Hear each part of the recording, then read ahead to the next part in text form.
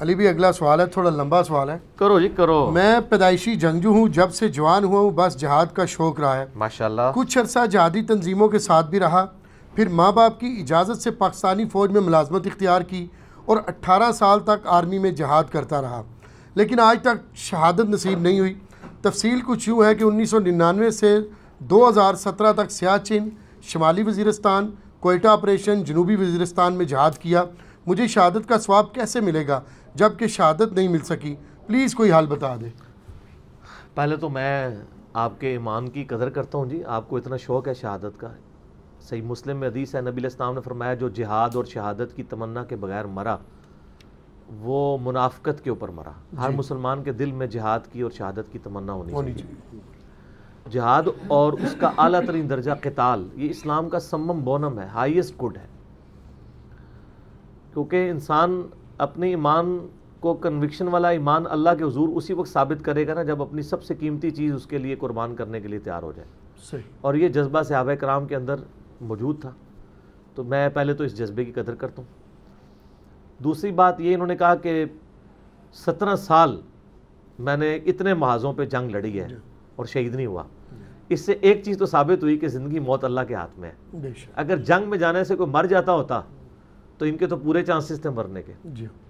وہ جو وقت لکھا ہوا ہے وہ آ کے رہنا ہے، اس سے پہلے کوئی نہ مر سکتا ہے نہ اس سے ڈلے ہو کے مر سکتا ہے.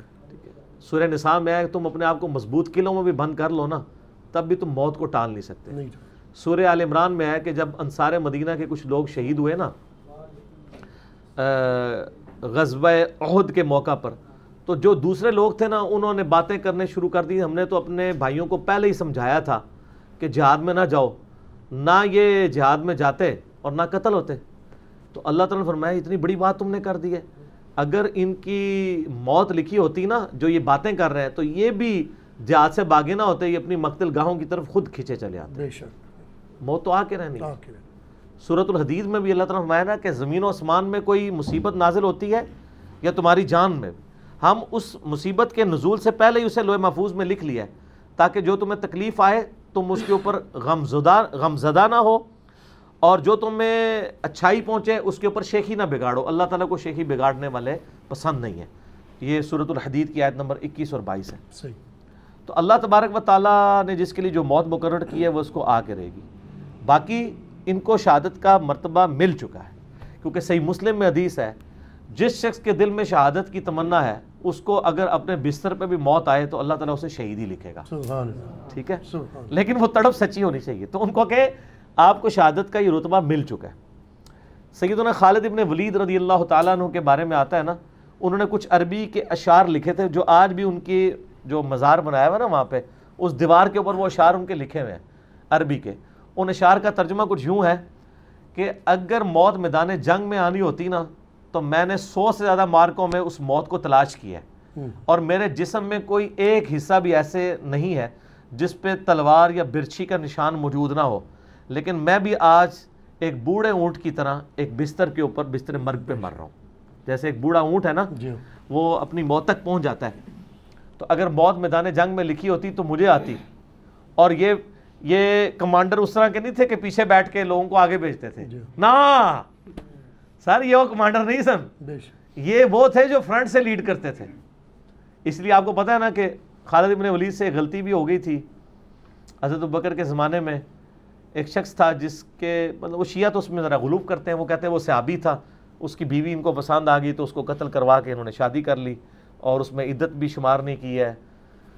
تو بہرحال وہ بیسیکلی کلمہ گو تو تھا لیکن وہ شامل ہو گیا تھا جو جھوٹے پیغمبری کا دعویٰ جس نے کیا تھا اس کے ساتھ. اور پھر جب اس نے یعنی معاملات بگڑتے ہوئے دیکھے وہ علیحدہ ہوا، لیکن حضرت خالد بن ولید نے اس کو جب یعنی سوال جواب شروع کیے نا تو اس نے بکواس یہ کیا کہ صاحبکم کا لفظ استعمال کیا، یعنی تمہارے صاحب کا یہ کہنا ہے، یعنی نبی علیہ السلام کے بارے میں. کوئی شخص یہ تو نہیں کسی کو کہے گا تمہارا نبی یہ کہتا ہے، تو کہے گا ہمارے نبی کہتے ہیں. تو سیدنا خالد بن ولید کو غصہ آیا. انہوں نے باقی جو اس کی سٹوری بنائی ہے نا کہ اس کی وہ انہوں نے وہ جو دیگ پکائی اس کے جسم کے ٹکڑے کر کے اس کے سر کے اوپر رکھ کے وہ تو پھر آگے کہانیاں بنا دیتے ہیں نا. اور پھر عورت عدت گزار کے شادی کی، کوئی ایسا مسئلہ نہیں تھا. بل اسی دوران حضرت کچھ اصحاب میں سے ایک صحابی جو ہے نا وہ حضرت ابوبکر کے پاس چلے گئے، جا کے شکایت لگائی کہ خالد بن ولید تو یہ کر رہا ہے. تو حضرت ابوبکر نے اس کو ڈانٹ کے واپس بھیجا کہ تم خالد کی اجازت کے بغیر واپس کیوں آئے ہو، وہ میرا امیر تھا، تو اس کو تو میں بعد میں دیکھوں گا، تم کس حیثیت میں یہاں آئے ہو. واپس بھیج دیا. حضرت عمر بڑے ناراض ہوئے. انہوں نے کہا کہ یہ تو شکایت لگائی، آپ نے اسی کو ڈانٹ دیا. انہوں نے کہا سمع و طاعت ڈسپلن کیسے رہے گا؟ ایک بندہ اٹھتا ہے، اس کے اوپر آپ پورا ایک ڈاکٹرائن تو نہیں کھڑی کریں گے. اور پھر وہ وہاں سے بھی نکلا ہے، کیا باقی سارے پاگل ہیں جو ساتھ ہیں وہاں؟ ٹھیک ہے، ان میں ایمان کوئی نہیں ہے. خیر الٹیمیٹلی حضرت عمر دب گئے، حضرت ابوبکر نے تھوڑا ان کو دبا لیا. اور لیکن حضرت عمر کے دل میں تھی یہ بات. اور جب واپس آئے نا جہاد سے، تو اب آگے وہ جس طرح تبلیغی جماعت والے کارگزاری سناتے ہیں نا، تو وہ آگے صحابہ نے کارگزاری سنائی. تو حضرت عمار بن یاسر اور عبداللہ بن عمر کو حضرت ابوبکر نے بلوایا، حضرت عمر کو بھی ساتھ بٹھایا. ہاں جی بتاؤ کیا کارگزاری ہے؟ تو بتاتے رہے اس میں مسیلمہ کذاب کی جو جنگ ہوئی تھی، جنگ یمامہ، جس میں بہت لاس ہوا تھا، اور وہ جنگ کا credit top of the list Khalid bin Walid کو جاتا ہے. وہ جنگ تو آلموسٹ ہار چکے تھے مسلمان. وہ عمر سیریز میں انہوں نے فلمایا وہ سین سارا. حضرت خالد بن ولید نے فرنٹ سے لیڈ کیا جا کے، جس میں واشی نے پھر مسیلمہ کذاب کو بھی قتل کیا. تو عمار بن یاسر نے ایک جملہ وہاں پہ بولا. انہوں نے کہا یا امیر المومنین، خالد بن ولید شہادت کی تمنا میں ہم سب سے بڑھ کر تھے. اگرچہ یہ امیر تھے لیکن یہ ہر مارکے میں آگے جا کے لڑتے تھے کہ مجھے شہادت مل جائے. اور پھر کہا یا امیر المومنین، اگر ہم میں سے کوئی مرتا نا اس جنگ کے اندر سب سے پہلے تو خالد بن ولید ہوتا، کیونکہ یہ فرنٹ سے جا کے لیڈ کرتا تھا. یہ فرنٹ سے لیڈ آپ کی طرح نہیں ہے جناب، تلوار ہے، یا اگلے والے نے مر جانا ہے یا آپ نے مر جانا ہے. ٹھیک ہے، 0-1 ہے بالکل. ٹھیک ہے نا، درمیان والی چیز ہی کوئی نہیں ہے. غزوہ موتا کے موقع پر 9 تلواریں خالد بن ولید کے ہاتھ پہ ٹوٹی تھیں. صحیح بخاری میں آتا ہے 9 تلواریں ٹوٹ گئی تھیں جناب. تو یعنی اتنی گھمسان کی جنگ ہوئی ہے، تلوار ٹوٹنا کوئی چھوٹی بات ہے. تو پھر جب یہ بات کی تو پھر حضرت ابوبکر نے پوچھا یہ والا جو قصہ ہے کیا اس نے عدت میں؟ ان کا نہیں، عدت تو گزار کے شادی کی تھی، اللہ کی حد کو نہیں توڑا. پھر انہوں نے حضرت عمر کو کہا کہ اگر دیکھیں جو بندہ دنیا پرست ہوتا ہے نا، اس کی دنیا داری ہر جگہ نظر آ جاتی ہے. جو بندہ جنگ میں آگے جا کے لڑ رہا ہو مرنے کے لیے، اس کو عورتوں اور مال کے ساتھ کیا شغف ہو سکتا ہے؟ ٹھیک ہے، اس لیے ہم کہتے ہیں نا ہمیشہ فوج میں جو نچلے لیول کے لوگ ہوتے ہیں نا، ان کے اوپر آپ کوئی شک نہ کیا کریں. اگر کہیں خرابی آ سکتی ہے اوپر کے لوگوں میں آ سکتی ہے جنہوں نے آگے جا کے لڑنا نہیں ہے. نیچے والے کا تو اگر ایمان ذرا سا 0 ہو تو لڑ ہی نہیں سکتا، وہ تو استعفیٰ دے کے گھر بیٹھ جائے گا. یہاں پہ بھی جو لوگ یعنی اسٹیبلشمنٹ کے خلاف بول رہے ہوتے ہیں، تو میں کہتا ہوں آپ چند انڈیویجول کو ضرور ٹارگٹ کریں، لیکن فوج کو ایز اے پوری کے پورے ادارے کے طور پہ نہ کریں. نیچے تو بڑے بڑے ایمان والے لوگ بیٹھے ہیں، یہ دیکھ لیں نا آپ جس کی سوال کو میں ایڈریس کر رہے ہیں. چند انڈیویجولز جو ہیں وہ بدنامی کا باعث بنتے ہیں. تو جو نچلے لوگ ہیں ان کا ایمان کا لیول واقعی ہوتا ہے، انہوں نے تو جان دینی ہوتی ہے نا، جو انہوں نے ایئر کنڈیشن کمروں میں بیٹھ کے پلان تو نہیں کرنا ہوتا. تو خالد بن ولید تو وہ جنرل تھے جو خود بھی آگے جا کے لڑتے تھے. اور موت بال جب آنی ہے وہ اسی وقت ہی آئی ہے. اور چھوٹی عمر میں ہی فوت ہو گئے، ہارڈلی 40 سال عمر تھی جب وہ فوت ہو گئے. جی ہاں، اس میں بھی آپ دیکھ لیں کہ ان کی زندگی کے 19 سال تو کفر میں ہی گزرے ہیں. جی ٹھیک ہے، تو اللہ تعالیٰ نے 19 سال کفر میں گزرے ہیں اس اعتبار سے کہ نبی علیہ السلام کے اعلان نبوت کے بعد 19 سال تک وہ کافر رہے.